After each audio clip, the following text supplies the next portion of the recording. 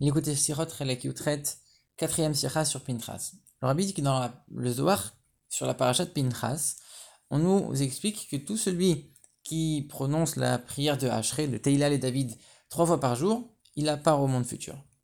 Et on nous explique que les 2 premières fois, en tout cas sur les 3 fois, il y en a 2 fois qui sont obligatoires, et la troisième fois, c'est pas quelque chose d'obligé, c'est juste pour louer Dieu. Et sur ça, le père du rabbi, il explique, et il cite aussi Rashi sur la Gemara, qui nous explique qu'en vérité, ces 3 hachrés qu'on prononce chaque jour, ça correspond aux 3 prières qu'on fait chaque jour. Et de la même manière que la prière d'Arvit, elle est facultative, entre guillemets, il y a une époque où elle n'était pas obligée, elle ne nous l'a pas inculqué de la Torah directement. De la même manière, la troisième fois où on récite le hachré, comme on l'a dit, c'est uniquement pour louer Dieu, c'est pas une obligation. Et sur ça, le Tzemar Tzedek, il pose la question, il dit, mais si les 3 hachris correspondent vraiment aux 3 prières, alors pourquoi on ne fait pas hachré à Arvit? On fait 2 fois hachrit, une fois à Mincha, pourquoi on ne fait pas une fois hachré à chaque prière? Pourquoi on en fait 2 hachrit et 0 à Arvit? Alors il y a plusieurs réponses, il y en a qui vont dire, parce que on dit pas les Teilim la nuit, tout ce qui est louange de Dieu, etc., on évite la nuit. Il y en a d'autres qui vont dire non, parce qu'on ne fait pas de Kedusha dans la prière de Arvit, donc hachré c'est lié à la Kedusha, etc. C'est Marseille qui dit non, il dit soit tu es en train de me dire chaque hachri correspond à chaque fila, dans ce cas-là tu aurais dû faire hachré Arvit, et si tu es en train de me dire Arvit, on peut pas faire hachré pour telle et telle raison, dans ce cas-là on aurait dû faire 2 fois hachré et puis c'est tout. Donc soit tu me fais 2 fois hachré, soit tu me fais 3 fois hachré, mais le troisième tu me le mets à Arvit. Qu'est-ce qui se passe ici? Donc, le Tzmartelek il est d'avis qu'en vérité, quand on nous dit que les 3 hachré c'est pour avoir le monde futur, etc., c'est uniquement selon la vie qui pense que la prière d'Arvit elle est obligatoire de la Torah. Selon cet avis-là, alors oui, je comprends très bien. Mais comme nous, on a tranché la halakha de dire que la prière d'Arvit, elle n'est pas obligatoire de la Torah directement, et donc c'est pour ça qu'on ne dit pas Hachré à la prière d'Arvit, donc ça voudrait dire que théoriquement, on pourrait réciter Hachré uniquement 2 fois pour mériter le Olam Haba. Pas besoin d'avoir 3 fois. Et comment c'est possible? Il explique le Tzemar Tzedek qu'on sait très bien, d'après les explications de la Chassidoute, que quand il y a quelque chose qui est facultatif ou qu'on nous dit qu'il n'y a pas besoin de faire, c'est pas que on n'a pas besoin et que c'est interdit, on va endommager quelque chose en le faisant. C'est uniquement de dire que si on nous dit que c'est facultatif, ça veut dire que qu'on le fasse ou qu'on le fasse pas, les choses en haut, elles vont se faire. Après, nous, toi, tu veux le faire, pourquoi pas? Mais les choses en haut, elles vont se faire toutes seules déjà. Alors que quand on te dit c'est une obligation, ça veut dire que c'est toi, par ton action en bas, qui va déclencher des choses là-haut. Mais quand on nous dit c'est facultatif, ça veut dire que les choses elles se font déjà dans le ciel. Et le Martelly qui dit, mais si on prononce une troisième fois, c'est pas parce que on doit avoir le monde futur à cause de ça, grâce à ça, c'est pour une autre raison qu'il va dire plus tard. Donc ici, le rabbi pose la question, il dit, mais le père du rabbi, dans le commentaire du Zohar, il te dit clairement, nous on fait 3 fois, de la même manière que celle d'Arvit, que la prière d'Arvit elle n'est pas obligée de la Torah, de la même manière, la troisième fois où on fait Hachré, c'est pas une obligation. Donc on voit très bien que le père du rabbi, il fait le lien entre ce Zohar, cet enseignement du Zohar, avec l'avis qui nous dit que la prière d'Arvit elle est facultative. Donc ça veut dire que le père du rabbi, il arrive à concilier les deux. Il dit pas comme le Tzemar Tzedek, que le Tzemar Tzedek il nous dit ça, c'est uniquement selon l'avis de ceux qui pensent que Arvit c'est obligatoire. Il nous dit non, ça correspond même à ceux qui disent que la prière d'Arvit elle est facultative. Alors comment concilier ces 2 avis, le Tzemar Tzedek et le père du rabbi ensemble? Alors le rabbi il dit, en vérité, le Tzemar Tzedek il parle d'après le sens simple de la Torah, le sens dévoilé de la Torah. Et le père du rabbi il parle d'après les choses cachées, d'après le sens profond de la Torah. C'est pour ça que le Tzemar Tzedek il te dit, théoriquement, avec 2 hachrés, ta part au monde futur, et c'est tout.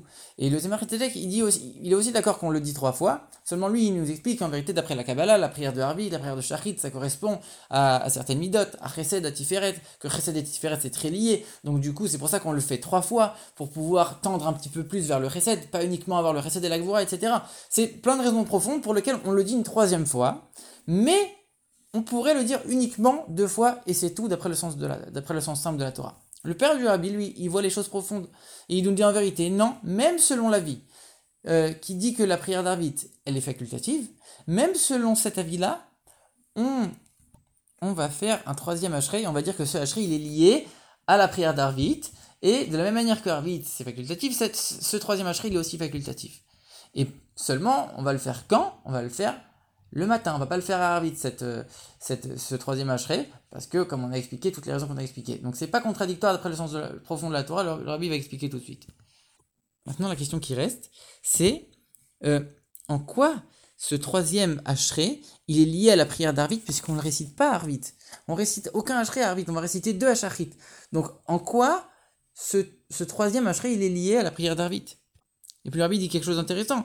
Maintenant qu'on voit que de nos jours, la prière d'Arvit, elle est devenue finalement, de nos jours, obligatoire, on aurait dû rendre aussi ce troisième Ashrei obligatoire. Si tu es en train de me dire, de la même manière que Arvit c'est facultatif, alors le troisième Ashrei, il est facultatif, tu aurais dû me dire, maintenant que de nos jours, Arvit c'est redevenu obligatoire, maintenant, le troisième Ashrei aussi doit être obligatoire. Et pourtant, on voit qu'on fait ni Ashrei à Arvit, et on dit pas non plus que le troisième il est obligé, on continue à dire qu'il est facultatif, et on continue à le faire le matin. Donc qu'est-ce qui se passe?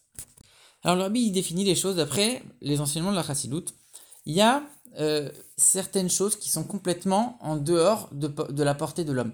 L'homme il peut faire ce qu'il veut, il n'aura pas d'impact sur ces choses-là.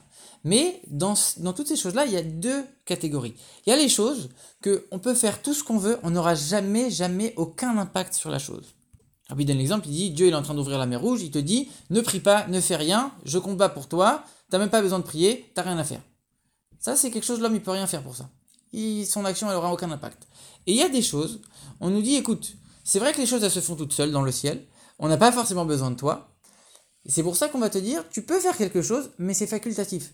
Que tu fasses ou que tu fasses pas, les choses dans le ciel elles vont se faire, mais si toi tu fais quelque chose, ça peut rajouter un peu de bracha, ça peut faire en sorte que quand la chose elle va descendre ici-bas, elle va mieux s'habiller dans la nature et dans le monde, elle va être mieux installée, mais que tu fasses ou que tu fasses pas, les choses elles vont se faire sans toi dans le ciel. Mais après, toi, tu peux faire en sorte que ça arrive comme il faut, mieux, etc. ici-bas.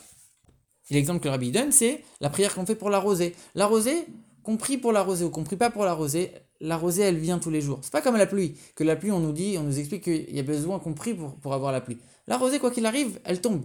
Seulement, quand on prie pour la rosée, ça rajoute de la bénédiction quand Dieu va nous donner la rosée. De la même manière, la prière d'Arvit, en vérité, alors qu'on la fasse ou qu'on la fasse pas, l'union spirituelle qui va se faire à ce moment-là, dans le ciel, elle se fera quoi qu'il arrive. Seulement, si nous on fait Arvit, alors cette union spirituelle, elle va mieux s'habiller dans le monde. Alors finalement, c'est quoi la différence entre Arvit et le Ashrei, le Teilal et David? Le Rabbi, il explique que selon les explications du Tzemar Tzedek, la différence, elle est la suivante. Le Ashrei, il est là, il nous permet de venir éveiller la source spirituelle de l'union qui va se faire grâce à la prière. Elle vient réveiller la source spirituelle de cette union. Alors que la prière d'Arvit, elle est là uniquement pour accomplir concrètement cette union ici-bas. Elle n'est pas du tout là pour venir à la source de cette union spirituelle, pour pouvoir la réveiller et lui donner naissance. Elle est là uniquement pour l'appliquer. Donc finalement, c'est 2 choses qui n'ont rien à voir. Avec les prières de Shachrit et Mincha qu'on va faire, alors, après ça, le soir, automatiquement, il y a une application qui va se faire. Par contre, dans Shachrit et dans Mincha, c'est à nous de réveiller cette source pour que l'union, elle descende ici-bas, et après, comment elle va s'appliquer? Avec la prière d'Arvit. Mais du coup, quand on est au moment d'Arvit, il n'y a pas besoin de réveiller quoi que ce soit, ça a déjà été fait à Shachrit et à Mincha. Donc c'est pour ça qu'il n'y a pas besoin de faire Ashrei le soir. Maintenant, comme on l'a dit, c'est vrai que les choses vont se faire toutes seules, donc il n'y a pas besoin de faire ce Ashrei-là, puisque de toute façon, c'est déjà réveillé. Mais comme on l'a dit, des fois, on nous dit des choses, ça tu peux le faire de manière facultative, ça va faire en sorte que ça va donner de la bracha dans la chose, donner un peu de bénédiction. Mais c'est pas toi qui va créer cette union, ni qui va l'installer, elle est déjà là. Seulement toi tu vas faire en sorte que ça se fasse bien. Donc c'est pour ça que oui, on nous dit, il y a oui un troisième Ashrei. Seulement on le fait pas le soir, encore on a expliqué pourquoi, mais on en fait quand même un troisième, pour cette bracha. En vérité c'est même pour ça, pour souligner que finalement ce troisième Ashrei il est facultatif et que c'est pas lui qui va créer quoi que ce soit. C'est pas lui qui va donner naissance à rien du tout. Il est là uniquement pour amener de la bracha. On va le placer volontairement dans la prière de Shachrit pour montrer que ça n'a rien à voir. C'est juste en plus. Même encore plus que ça, on va même le faire avant la Hamida. Normalement, on sait très bien que avant de demander des besoins à Dieu, on doit louer Dieu. Et ici, le Ashrei, il vient demander la parnassa. Il vient demander une bracha pour la parnassa. T'as pas encore fait la prière de la Hamida. T'as pas encore loué Dieu. Comment tu peux déjà demander des besoins?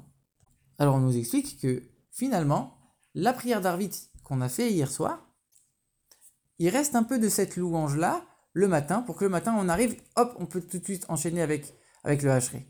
Après on fait nos demandes, on fait les louanges de Dieu dans la Mida, etc. Après avoir fait les louanges de Dieu, on fait le Ashrei après la Mida. Et encore une fois, cette louange qu'on a fait le matin à Shachrit, elle va rester un petit peu jusqu'à Mincha. Et c'est pour ça qu'à Mincha, on fait Ashrei avant même la Hamida. Parce qu'encore une fois, il y a encore l'effet de la prière de Shachrit. Donc il y a encore l'effet de la louange. Et on fait Ashrei avant la Hamida. Parce qu'on ne peut pas faire après la Hamida. On nous explique que c'est un moment de rigueur divine. Donc c'est pas bien de demander des choses à ce moment-là. On le fait avant parce qu'il y a encore l'effet de la prière de Shachrit. Donc on fait Ashrei avant la Hamida. Et après on fait la Hamida, on loue Dieu. Donc maintenant on comprend un petit peu mieux pourquoi on fait 3 Ashrei, pourquoi on le fait pas à Harvit, et en quoi c'est pas du tout contradictoire avec le fait de dire que Harvit n'est pas obligatoire.